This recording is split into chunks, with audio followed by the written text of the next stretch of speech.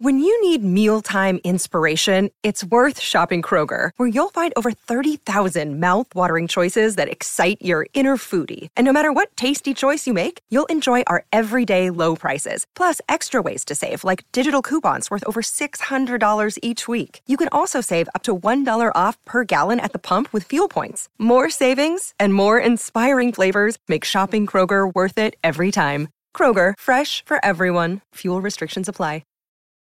Your brain needs support, and new Ollie Brainy Chews are a delightful way to take care of your cognitive health. Made with scientifically backed ingredients like Thai ginger, L-theanine, and caffeine, Brainy Chews support healthy brain function and help you find your focus, stay chill, or get energized. Be kind to your mind and get these nootropic chews at ollie.com. That's OLLY.com. These statements have not been evaluated by the Food and Drug Administration. This product is not intended to diagnose, treat, cure, or prevent any disease. Want your business to have the best opportunity for success? Take a tip from tech industry leader Intel when you move or expand in Ohio. The new Silicon Heartland is the place forward-thinking business leaders find ample talent, a highly ranked business climate, convenient central location, plus an especially low-risk environment for site selection. Where else can you have all the room you need to grow while rubbing elbows with the giants in your industry? Visit successinohio.com today.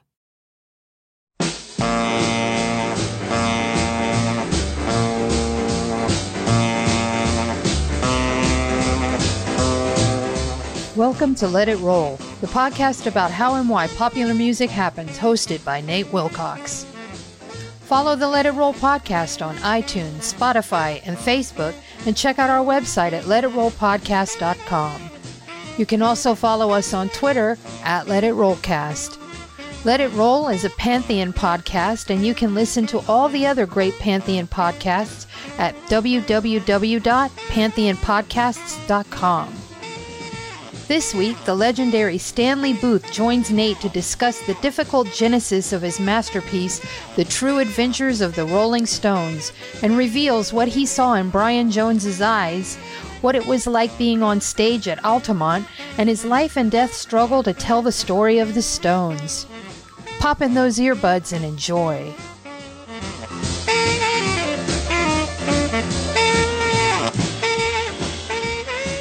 It's time to let it roll. And today I've got the great honor of being joined once again by Stanley Booth. And today we're going to talk about The True Adventures of the Rolling Stones, a book which has been called, and I believe it to be true, the one authentic masterpiece of rock and roll writing. Stanley, welcome. Thanks for having me. It's a pleasure. And this book is a classic, legendary account of the Rolling Stones' 1969 tour, which you accompanied them on, correct? Yeah, and look, I have to toot my own horn here. A guy wrote a review in a newspaper in Arkansas and called me the Stones Boswell. I think that's James of course. Boswell was the great biographer of Samuel Johnson, and I think being called the Stones Boswell is. That I have to say that was a nice thing on his part. And I have to agree, and I think I've read, if not all the Stones biographies, 95% of them, and this is by far, to me, it's in a separate category. You have wasted a great deal of time, my friend. I have, and I have to blame you, Stanley. I read your book when I was about 16 or 17, and you set me on this path of fascination with the Rolling Stones, in particular Brian Jones, from which I have barely recovered. Well, Brian was a unique person, and I still miss Brian. Brian was, he was my friend, and he was, Brian and I were very close. I never had any problems with Brian. A lot of other people had problems with Brian, but I'll never forget that night that Joe Bergman called and told me that Brian had died. Because Brian was really, at heart, a very sweet person, but he could really be difficult, and he was more difficult to himself than anybody else. And you say in the book that on your first trip to England, when you went to Brian Jones' second drug trial, that you had only glimpsed the mystery of the Stones in his eyes. What did you mean about that, by seeing the mystery of the Rolling Stones in Brian Jones' eyes? Well, I saw Brian Brian took a stand, and he looked up, and our eyes met, and I saw this panic in his eyes. Panic in the sense of the god Pan. And I knew that there was more to this story than I had anticipated. And you spent the next several years digging to the bottom of that. And at one point, I want to quote a little thing you describe, a movie that you hallucinated, in which you lay out the roles of the Stones as you would see them in your movie. You've got Bill Wyman, the sinister vicar, Charlie Watts, the mute but honest gravedigger, Brian, the wicked renegade, a mad, gleeful spirit of chaos hanging around the place, and Keith as Mick's evil alter ego. But you never defined Mick Jagger's role, and he remains enigmatic through the whole thing. That was because Mick and I were on a plane, and I was telling Mick the story, and I didn't want to, queer the deal. If you're describing a movie to Mick Jagger, in which Mick is a character, you gotta step lightly, And so now that I've got you here, what would Mick's character be? And the thing is that I did have that vision, and of course it was something that could never happen because Brian was no longer, but it made for interesting conversation on the pre-flight. And it certainly makes for a vivid image. But I got to ask again, what was Mick's role in your vision? Can you pull that back up, or is it lost? He would have been, I suppose, the master of the estate, because Mick has to be master of wherever he is. And you make that very clear. I mean, Mick has to, at least in his own mind, be the boss. And you make that very clear through the book, and you describe at one point you got to see Alan Klein and Mick Jagger having a discussion, if not quite an argument, but you say that you saw Mick dismiss Klein with a wave of his hand and realized then how powerful Mick was. Right, yeah. It was interesting because at that time, Alan Klein appeared invincible. He had the Beatles. He had, and Bob Dylan sent the Stones a telex. In those days, we used telexes, something called a telex, which is kind of like a fax. And Dylan said, "Don't sign with this guy." And they didn't listen. Well, yeah. I mean, they signed with him, but they soon realized their error, but they were kind of like, it was kind of like the situation with Stax and Atlantic. They were rock and rollers, right? They liked to rock and roll. They liked to have a good time. Their specialty was really not reading contracts, which is how Abco became the proprietor of all of that great early Stone stuff. And you structured the book in an unusual way, and you talking afterward that the literary qualities of the book, at least the way they tried to market it, might have held it back. But let's talk about the structure of the book for a second. You start each section with new journalism, first person on the scene reporting from Altamont with the Stones. And then you go into a series of alternating chapters where it's sort of the adventures of Stanley Booth on the road with the Rolling Stones in 1969, alternating with chapters that are essentially the story of Brian Jones and the Rolling Stones. It's not that he dominates those. It switches from our tour in 69 to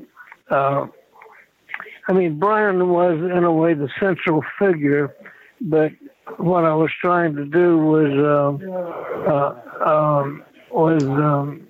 just without being boring, give the history of the of the band as they developed.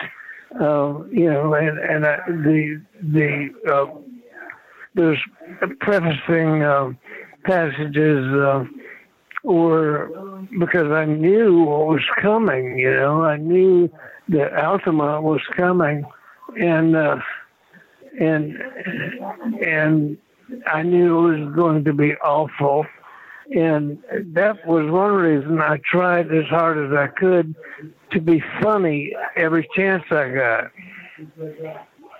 And that's essential because by starting the book in Altamont the night before their fatal concert, it puts this aura of doom and brooding over the whole book. And in the first couple of pages, you talk about Mick and Keith walking through the nighttime scene where all the kids are camped out getting ready for the show. And you say... Yeah, Mick and Keith and Ronnie and Tony Funches and I went out. And none of the rest of them had enough interest in the thing to even go out there, And it was a question as we were leaving the Huntington Hotel. I mean, I remember... I wanted to go because that's what I do. I hang out, I see things, I write them down. And Mick was upstairs and Keith was on the stairs. And he said, "Are you coming?" It's like, there was still a question even as we got into the limo to go out there, out to Altamont, of whether we were even going to bother to go. And you get this quote in there, and it's not a quote, it's your description of how Mick and Keith are smiling. It's their little joke to have the power to create this huge gathering by simply wishing for it aloud and the freedom to walk like anybody else along the busy, barren path.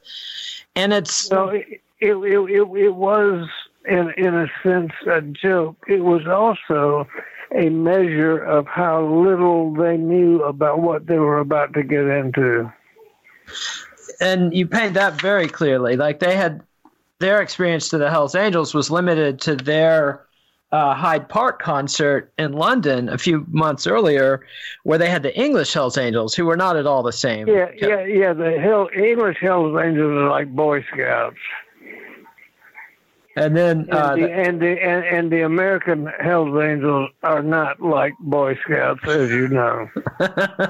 Very, very clear. And I think it's telling. There's another quote in there from Shirley Watts, Charlie Watts' wife, and that you mentioned Charlie and Bill, whom I love, by the way. People have asked me, "Who's your favorite Rolling Stone?" And I say Shirley Watts.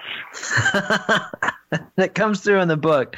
But she says, along the lines of Charlie and Bill not going out, or Mick Taylor going out to see Altamont, that Charlie and Bill aren't really Stones, are they? Mick, Keith, and Brian. That's right.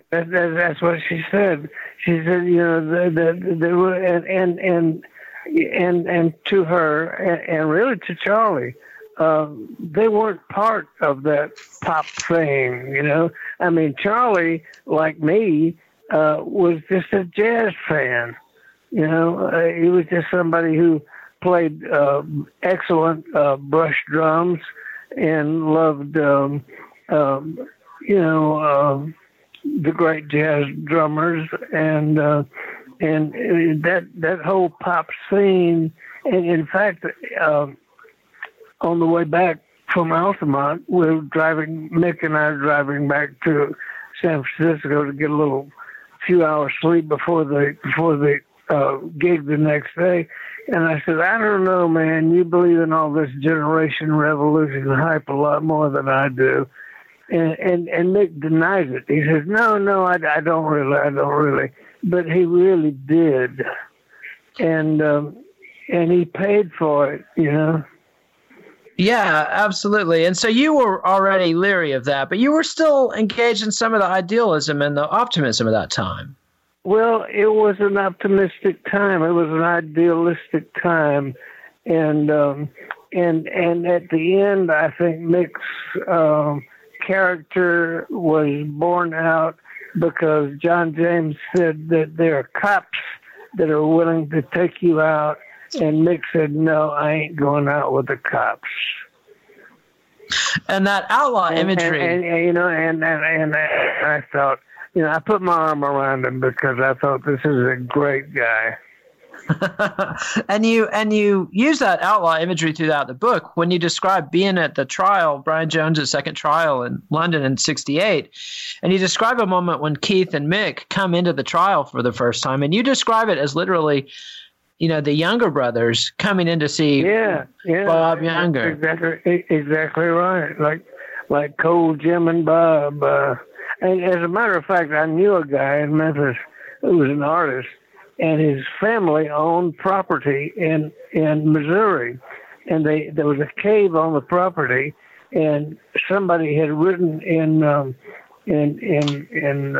soot on the wall, Cole, Jim, and Bob, and that's where that came from. I remembered that writing on the wall, and I thought, wow, these are those guys. And so they put off that aura of brotherly togetherness at that point. Did you have any suspicion at that point for how deep the rifts were between the three of them? Oh, no, not at all. No, they were so close. They were. I mean, look. If you and I were friends, and we were friends for 50 years. There would be times when we were not as close as we had been, right? Things change, things happen, and sometimes, things happen. People get offended. People, and they got old. They're grandfathers, great grandfathers now. It all changes. Life changes, But no, I had no sense. We were all brothers at that point. We loved each other. And you quote Stu Sutcliffe describing the closeness, the musical closeness of Brian and Keith.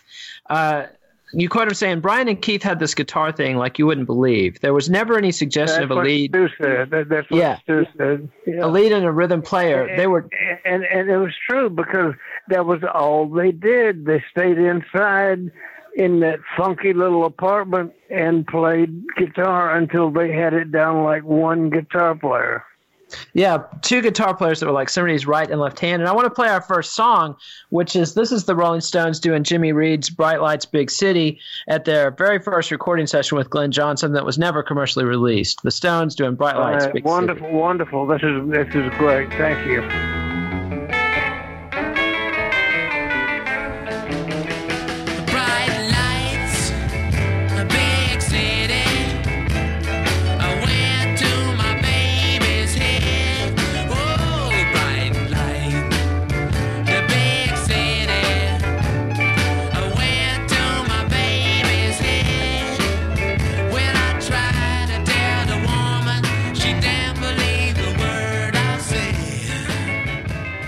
And that was the Stones, and that's one of the best examples of the early Stones with Brian Jones and Keith Richards playing like two guitarists or one guitarist with four hands.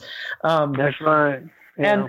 And so that kind of musical closeness you just can't fake. You can hear the brotherhood between Keith and Brian, but the way Keith and Stu and others told you the story, it seemed like there was always it was either Brian and Mick that were close, or Keith and Brian that were close, or Keith and Mick that were close.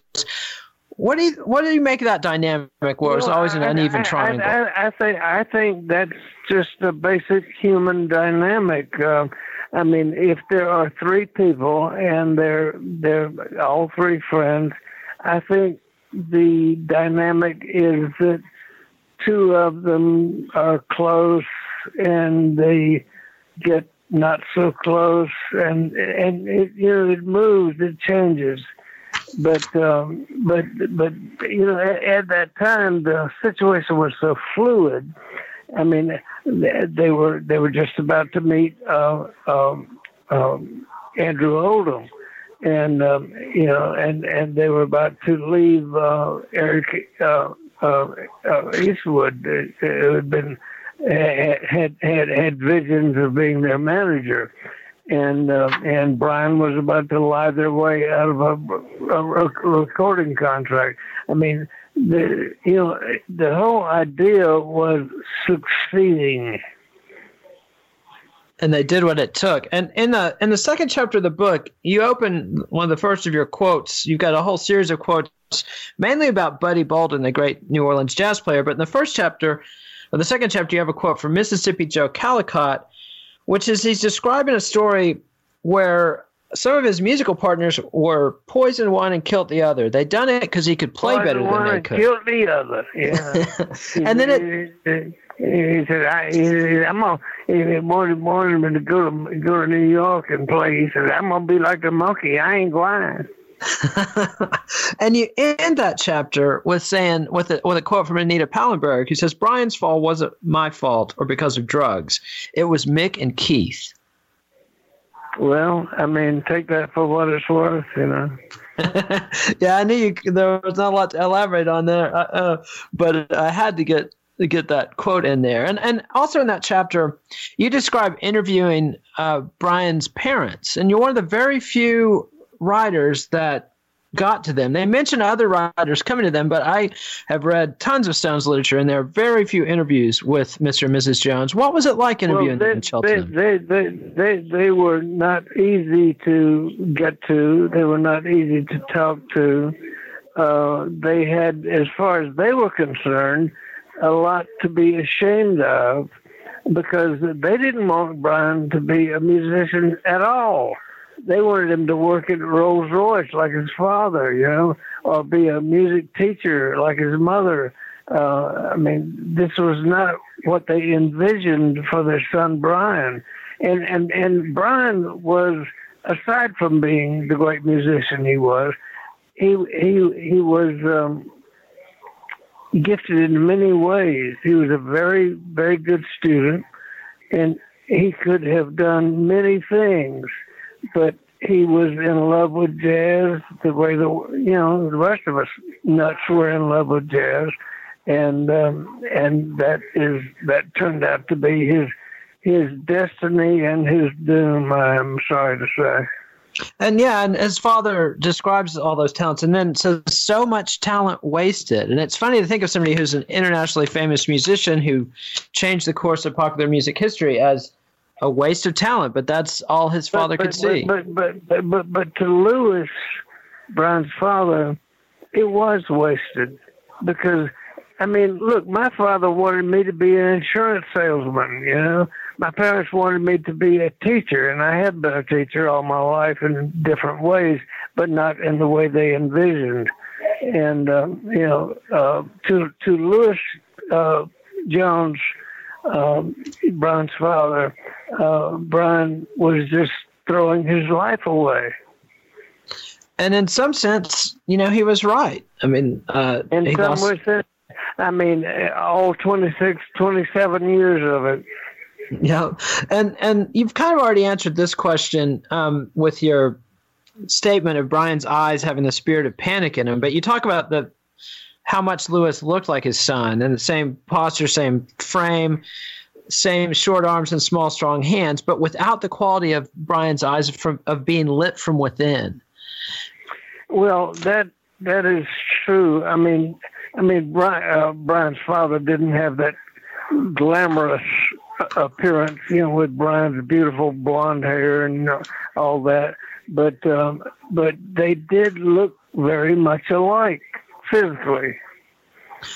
And yet something was very different in there. And at one point in the book, Ian Stewart says that even if there had never been an Ian Stewart or a Brian Jones or a Charlie or Bill, that Mick and Keith would still have had a band that looked and sounded very much like the Stones. But do you think they would have had that same element of panic, of as in the Great God Pan that Brian brought to the band?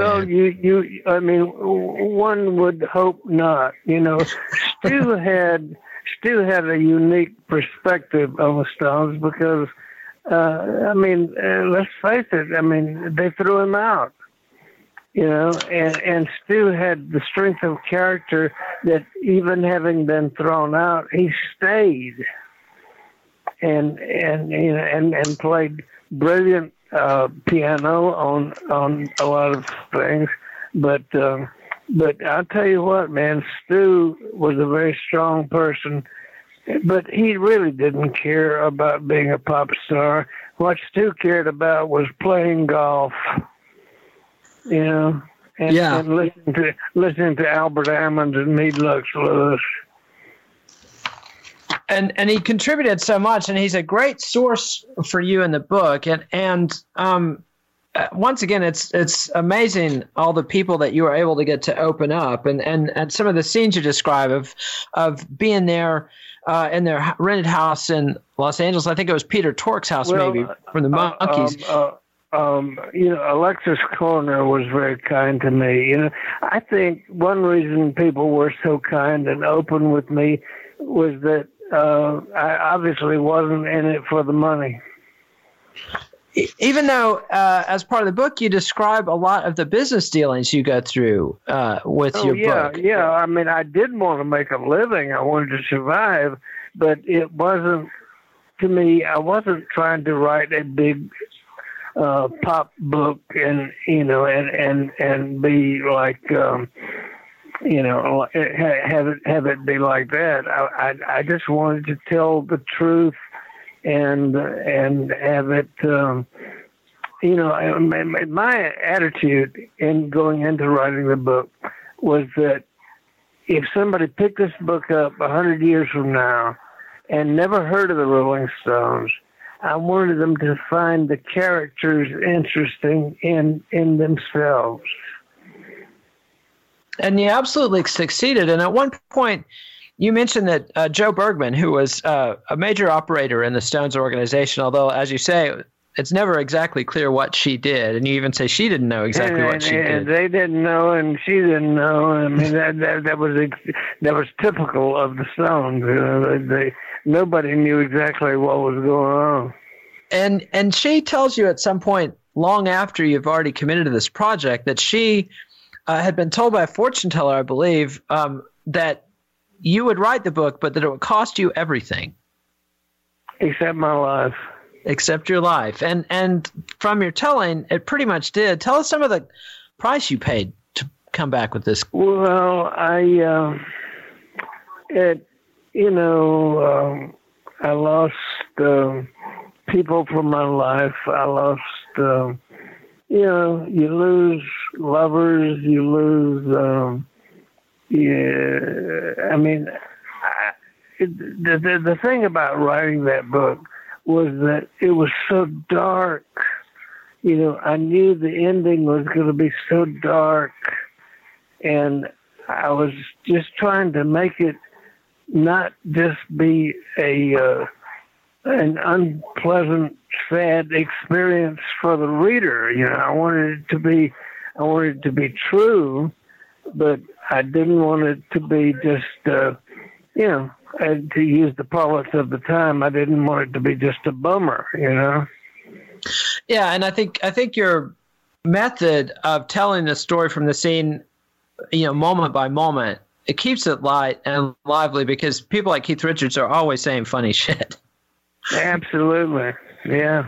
And so let's hear another song. This is the Rolling Stones from their last tour with Brian Jones in Europe in 1967 doing Yesterday's Papers.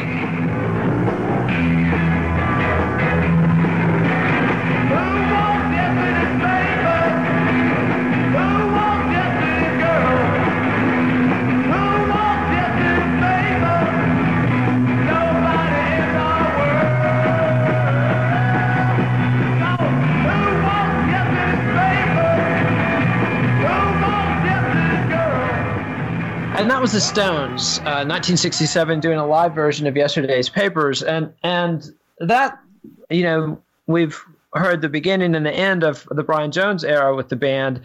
And the rest of the show will be... Where was that from? Where was that live track from? That was in Paris, I believe. And they do it. Okay. They do it. The Stones were the first rock and roll band to go behind the Iron Curtain. because they went to Warsaw, and one of the editions of my books has a sheaf of photographs of the Stones playing in Warsaw, Poland. And I always thought that was cool, that even though they were not politically inclined or interested in politics, they were the first band to go behind the Iron Curtain and show them what freedom looked like, you know. And triggered a riot about as big as the ones that they had triggered in Denmark, in West Germany a couple of years earlier. So, the rest of most of the book though takes place in the Mick Taylor era of the Rolling Stones, and which a lot of people consider their greatest musical accomplishment, because everything from Let It Bleed, Sticky Fingers, Exile on Main Street, and Little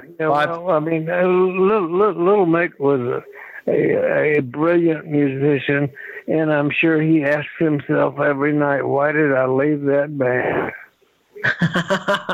And yet he's alive to ask that question, which he might not be, yet he stayed.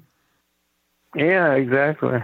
And Little Mick is kind of a ghostly presence in the book, but you've got a quote in there from Bill Wyman that talks about the difference between the Brian Jones years and Mick Taylor, and he says that Keith has a habit of turning his amp up all the way through the show, and when Brian was there, Brian would just turn his amp up just as loud, whereas Mick says you're playing too loud and tries to get him to turn down, which is a futile quest.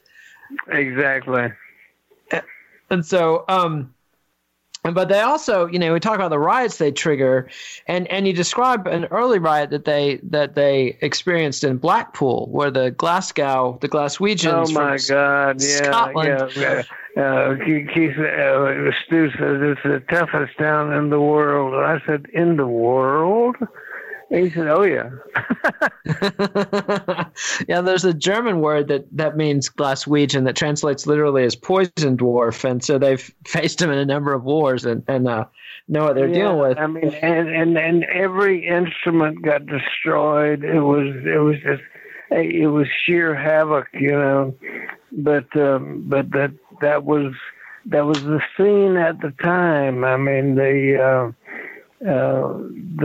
were just a part of this mad force, societal force that they had to, for one thing, they had to survive it.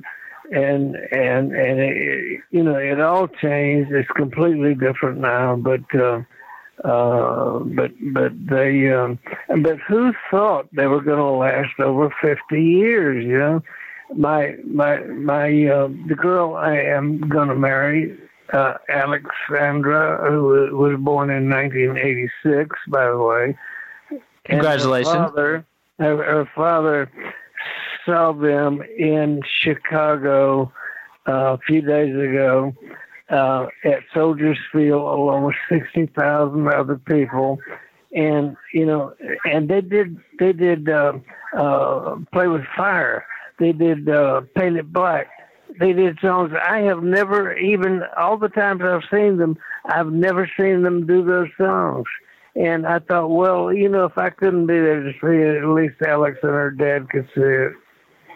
And the difference when you go and see the Stones now, and it's a crowd with a lot of salt and pepper hair in the audience, is very different. It's hard to imagine what it was like in the 60s. But when you describe the Blackpool riot, you have a sense that you added, what difference does it make whether one is being torn apart by one's enemies or one's friends? Yeah, exactly. I mean, that's a good question, isn't it? Yeah, and it makes me think of Orpheus, and being ripped apart by the worshippers of Dionysius, his fans, essentially. Exactly. I mean, you go down that pit, and you're just likely not to come out alive.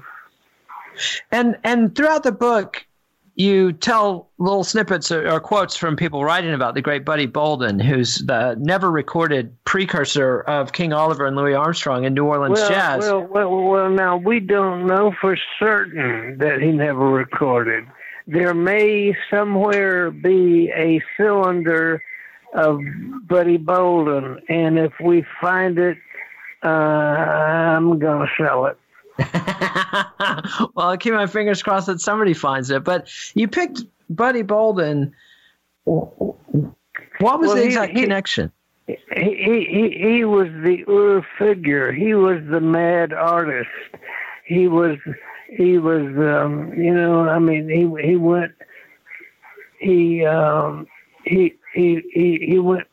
nuts, and there's this connection between madness and this music that has always been there, and it's interesting to see that it really didn't happen to the Stones. I mean, they're millionaires, but there was a genuine danger there. And that's one thing that you sort of play up a theme that the Stones are sort of playing with fire. And we mentioned already that they didn't know what they were dealing with, but you've got the quotes from the press conference where Mick first starts musing about the idea of a free concert, but in a very evasive way. And maybe we can do something for the people. Did you see it at the time, or was that something you realized later, that the extent to which Mick's casualness about a free concert was going to lead to disaster or trouble? It was casual in a way, and there was no. I mean, look, they had done this tour, and they had not done a tour for 3 years, and they were simply trying to do something to say thank you for their fans, and I mean. And there's all that stuff that people say about the Stones waited for nightfall, and they invited the Hells Angels. They didn't invite the Hells Angels to do anything. It was a free concert. Anybody could come, and about 500 Hells Angels came and behaved like Hells Angels. And yet you talk about another thread that you weave through the book is Mick's messianic. There's even a point at which you quote Joe Bergman saying, Mick's recently come across the word messianic, and he's quite fascinated with it. Yeah. I mean, and that's something that was, I would say, rather unfortunate that Mick kind of hooked onto that concept. And yet, at the time, I mean, and you've got this quote from a broadsheet that was being passed out in Oakland, which, the Bay Area was one of the big hotbeds of 60s radicalism. And it's this, 6-paragraph manifesto basically putting the Stones in the position as if they're the leaders, the Che Guevara of a youth revolution. I mean, do you think it was just unavoidable that they would get caught up to some extent in believing that hype? Well, it's hard to say at this point.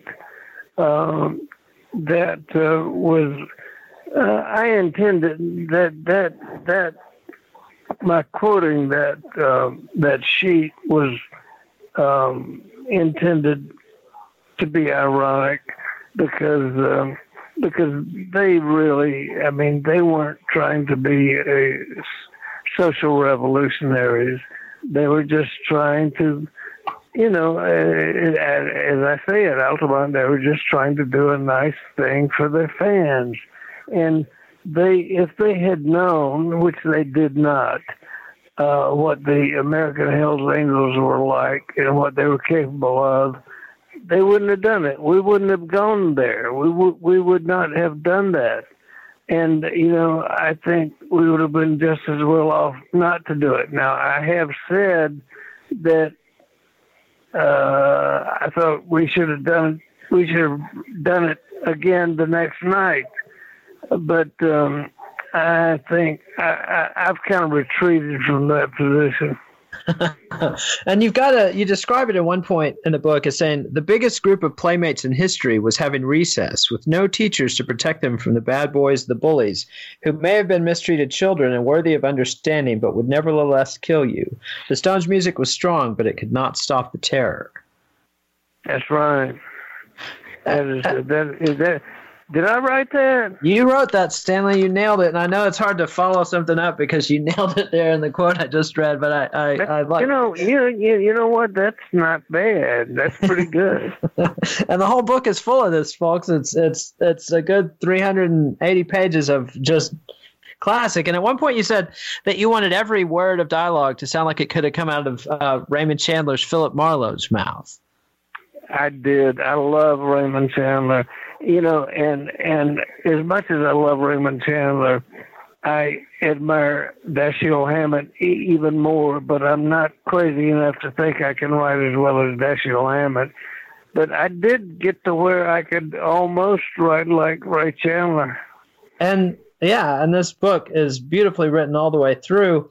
And you've got this conversation in here of you and Mick and Keith after Altamont, and Mick's shock. He's saying, Mick sat on a wooden bench, eyes still hurt and angry, bewildered and scared, not understanding who the Hells Angels were or why they were killing people at his free peace and love show. How could anybody think those people are good, think they're people you should have around? And the Angels had been the hippies, from Ken Kesey and the Grateful Dead, and the Dead. Rock Scully probably did invite the Angels, but not the Stones. But, I mean, they had been flirting with the Angels on and off for several years, even after the Angels had turned on them at some of the free speech rallies. Yeah, and of course, Hunter Thompson had written a strange and terrible saga about the Angels, and the Dead had the Angels at some of their gigs. And so there was a relationship there in San Francisco, a pre-existing relationship that was, it wasn't, but the Stones were not part of that. They were not part of an ethos, and it all turned into Meredith Hunter was right in front of my face when he was stabbed to death by that angel, and it was nobody expected it to turn into the horror it became. And the next song I'm going to play is the Stones doing I'm Free at their London Hyde Park concert in 1969. This is I'm Free. We'll hear it and then ask Stanley about that song.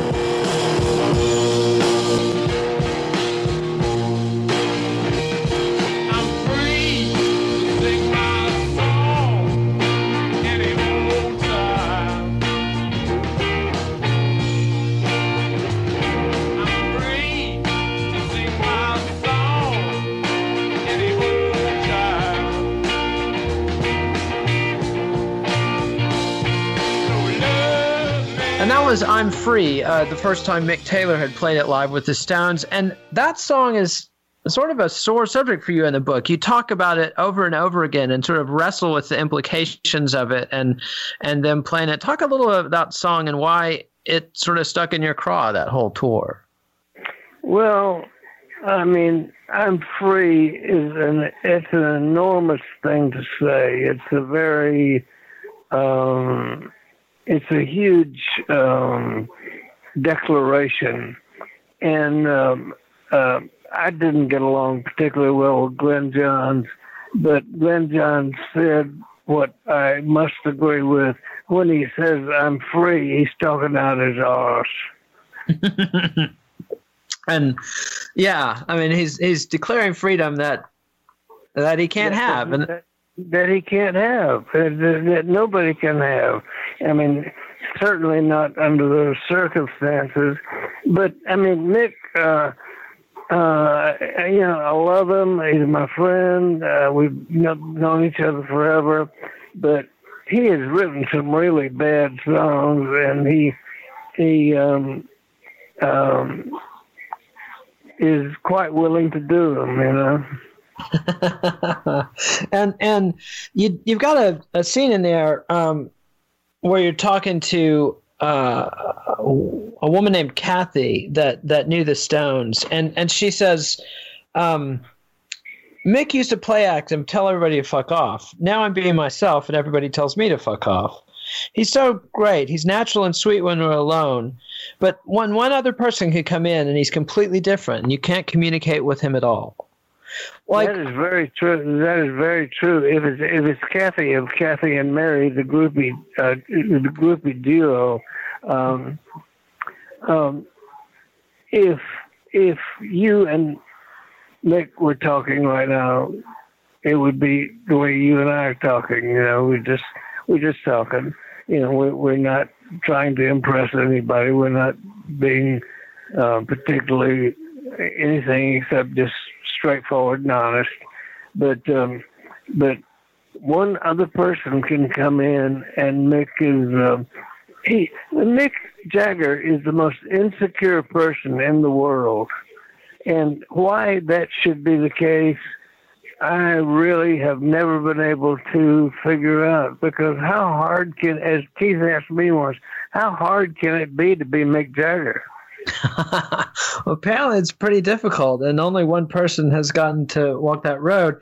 And the way you structure the book, it's got the effect of basically like two plot lines that both reach a climax at the same time. And that you said you architected it that way deliberately, that the disaster at Altamont and the funeral of Brian Jones are tied together to happen at the same point. And it's like you say with your struggle, I mean, it's almost overwhelming. And you describe Shirley Arnold, who was the head of the Stones fan club and one of the true only basically innocent people in this whole story. Radio interview, please. Thank you. And she tells you her story of her experience of his funeral, and she doesn't quite fall into the grave, but metaphorically does. Right. Yeah. That to me that was extremely effective. That Shirley, who had been so close to Brian, felt herself descending into that pit, and of course it was just a mental impression, but it was I thought it made a powerful ending for a chapter at least. Absolutely, and it ties back into a scene that you had described to you earlier by William Burroughs and Brian Geisen, who had taken Brian around in Morocco. And while he was recording the Master Musicians of Tijuca, they were at a feast, and there was a white goat. And when Brian first saw the white goat, he leaps up and says, "That's me." And then later on, he realizes that a few hours later, that they've eaten that same goat. And his comment is, "It's like communion." Did you? Yeah, and I pointed out that Jesus did not eat himself; he fed the others. And Burroughs, God bless him, said, "Next time I see Graham Greene, I'm going to eat him." Gulp. And that's pretty perfect, and it captures William Burroughs in a nice thumbnail portrait. But did you?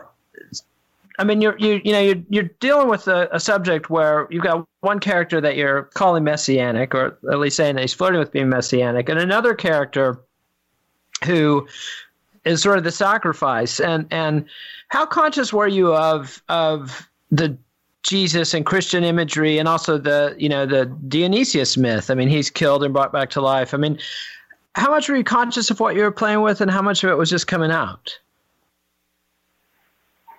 Oh, well, I'm not sure I quite understand that.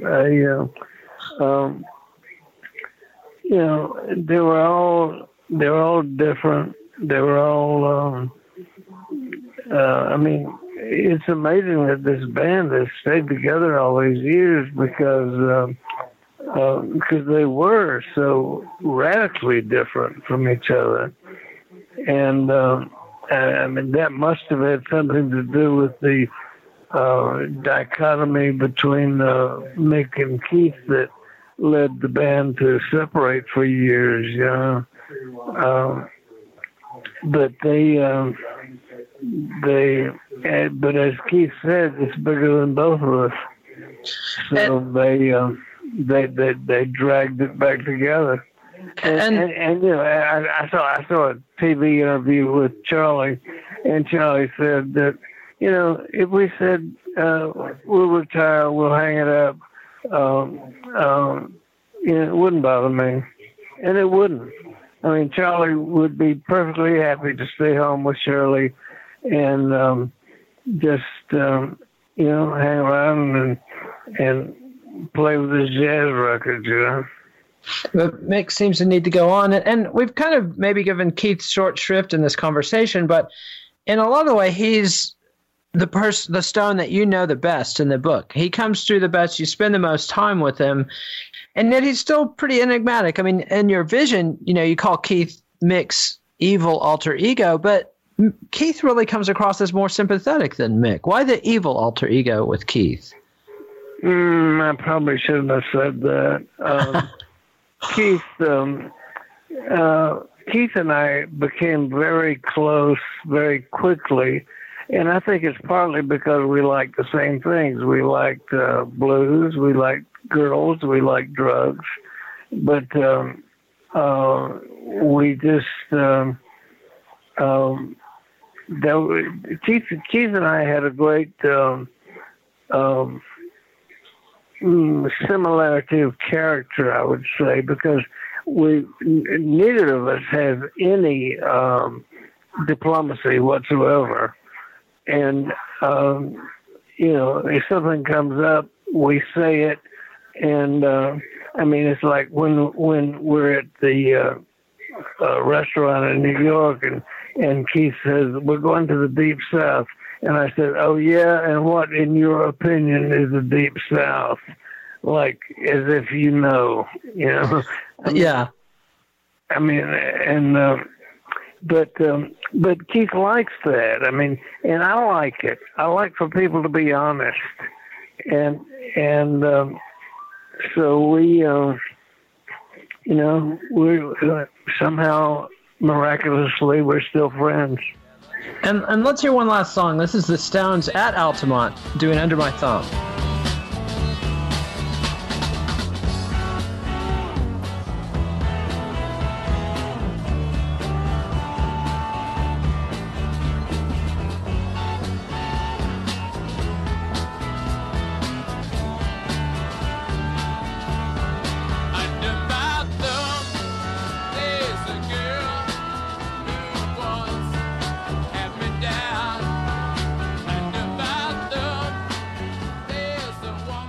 And that was the Rolling Stones at Altamont. Mick Jagger heard at the beginning of that track, trying to calm the crowd.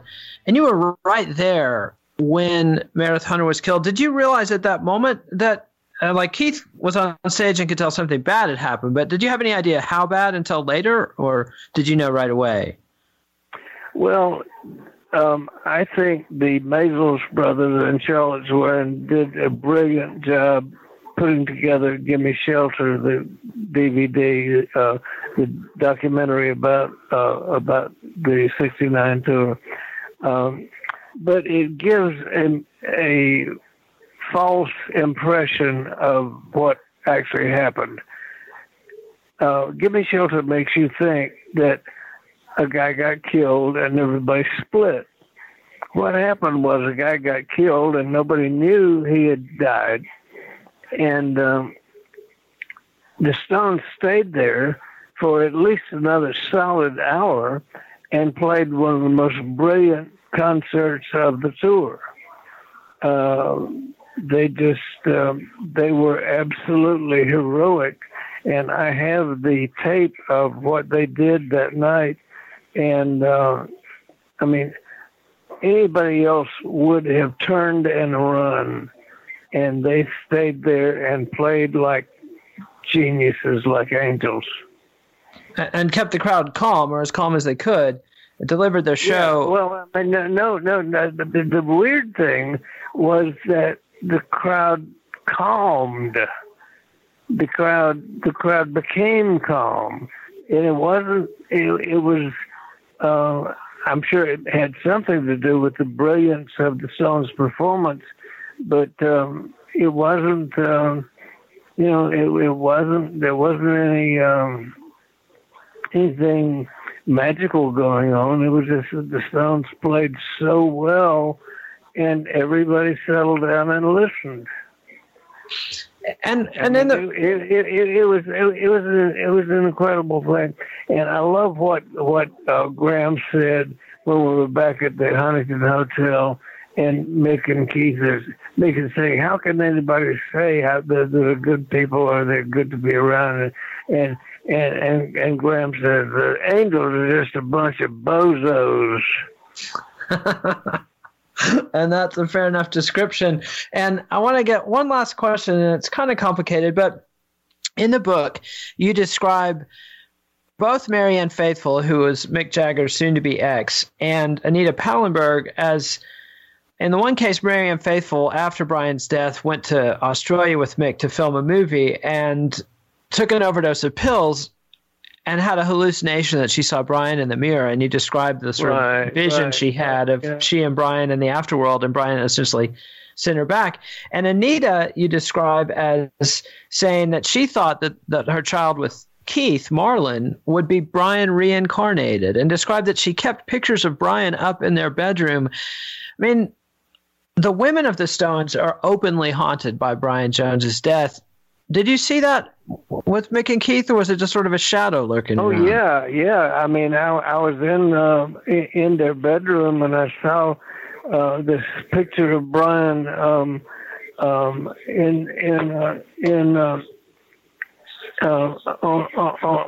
a chest of drawers in a gold frame. It wasn't a great big picture. It was just a picture of Brian, but they were very, and the things Anita said, it wasn't, it was Mick and Keith.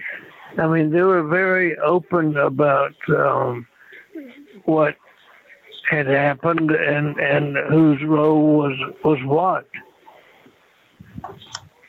Yeah, and it's heavy and haunting, and has haunted us as a culture for 50 years. And Stanley Booth, the book is The True Adventures of the Rolling Stones, and like it says on the book jacket, the one authentic masterpiece of rock and roll writing, hands down. I think the best book, greatest book. It's beyond rock and roll to me. It's a key book in American literature. So Stanley, thanks so much for coming on the show. It's been an honor. Well, I'll tell you what, I don't often pick that book up, but when I do pick it up and look at it and read a little bit, I have to say I'm not ashamed of it. I'm damn right. And thank you, Stanley. Thank you.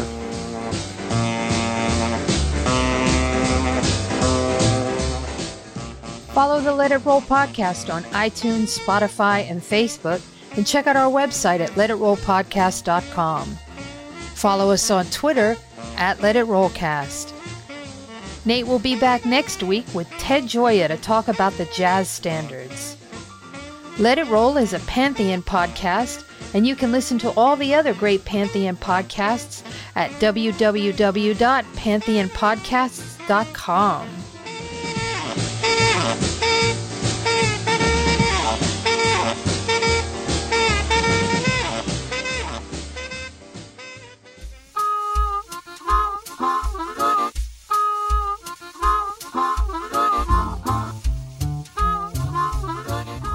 The True Adventures of the Rolling Stones is published by Chicago Review Press and is out in a new audiobook edition. Please support our show by ordering via the Amazon referral link on our website, letitrollpodcast.com.